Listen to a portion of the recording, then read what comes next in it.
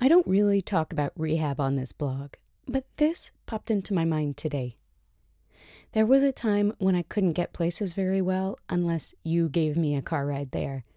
Between getting on the wrong bus, getting off at the wrong stop, tripping over leaves and other, at the time, seemingly giant hazards, and yelling at people on the bus with me, it was not a good choice. I'd arrive at rehab exhausted, angry, and spent. Before I got on a paratransit, though, how else was I supposed to get to rehab? Never thought of taxis at the time, in case you're wondering. But here's the other side. People watching. I wasn't much interested in the demands of socializing, and I got plenty of feedback that I was terrible at it anyway. What with the closing my eyes and the not talking and the getting lost when you talk to me. So I enjoyed the people watching from the waiting rooms. Change was something I feared at the time, but one place where it was good was in picking where to sit to watch the people before and after rehab. I might sit in different spots in the waiting room. I even got bold a couple times and sat in the main atrium of the building or by the front door in a nook that filled uncomfortably with rushes of air every time the sliding doors opened.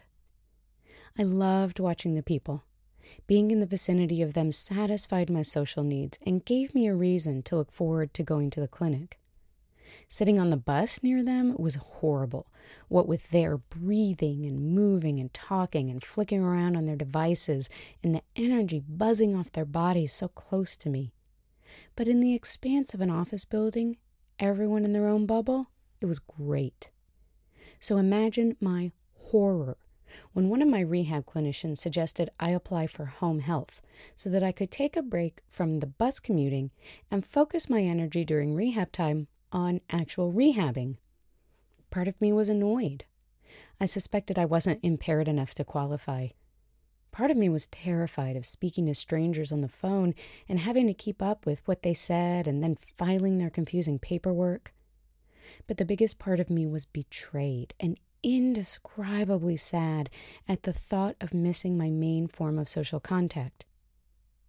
I screamed in protest, and she responded that she had assumed I would have preferred home health, since commuting was such a painful drain on me.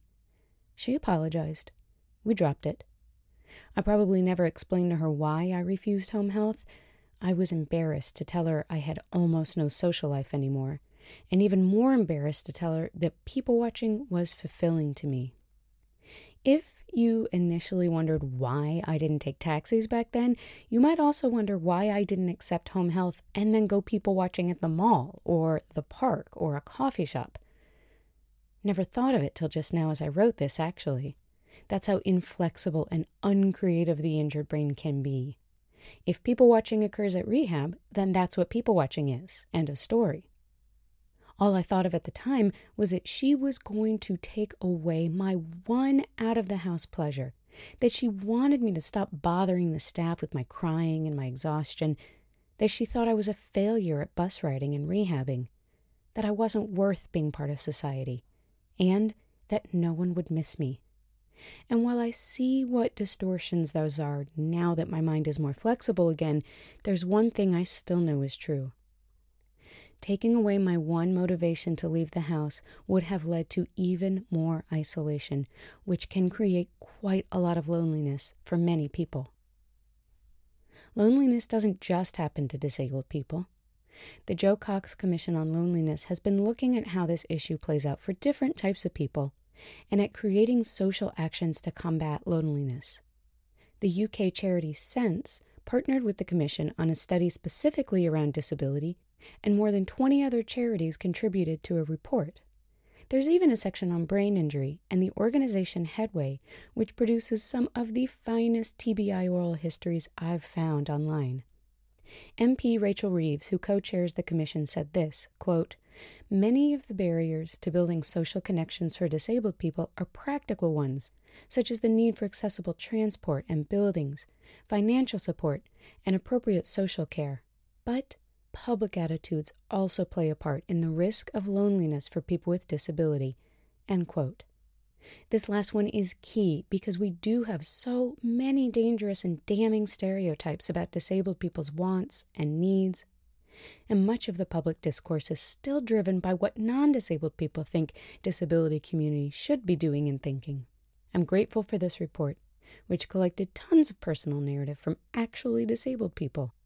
It complements the multitude of disabled-created content already available online very well. You can check out a PDF or Word version of the Commission's report on the website, and there's a link in my blog post to that report. I'm not a supporter of things like the condescending and saccharine "just say hi" campaign. It's meant to ease non-disabled people's awkwardness around their assumptions that we'd benefit from them approaching us simply because we look crippled and just saying hi. The assumption that all of us uphold non-disabled people's social overtures as the best kind, and the breaking of social norms that we are not really allowed to break here are just too much. But many of us are lonely. That part is real. It's that you maybe shouldn't target disabled people like this or attempt to save us with your do-gooding. Some of us don't look disabled and are lonely. Some of us look disabled and aren't lonely.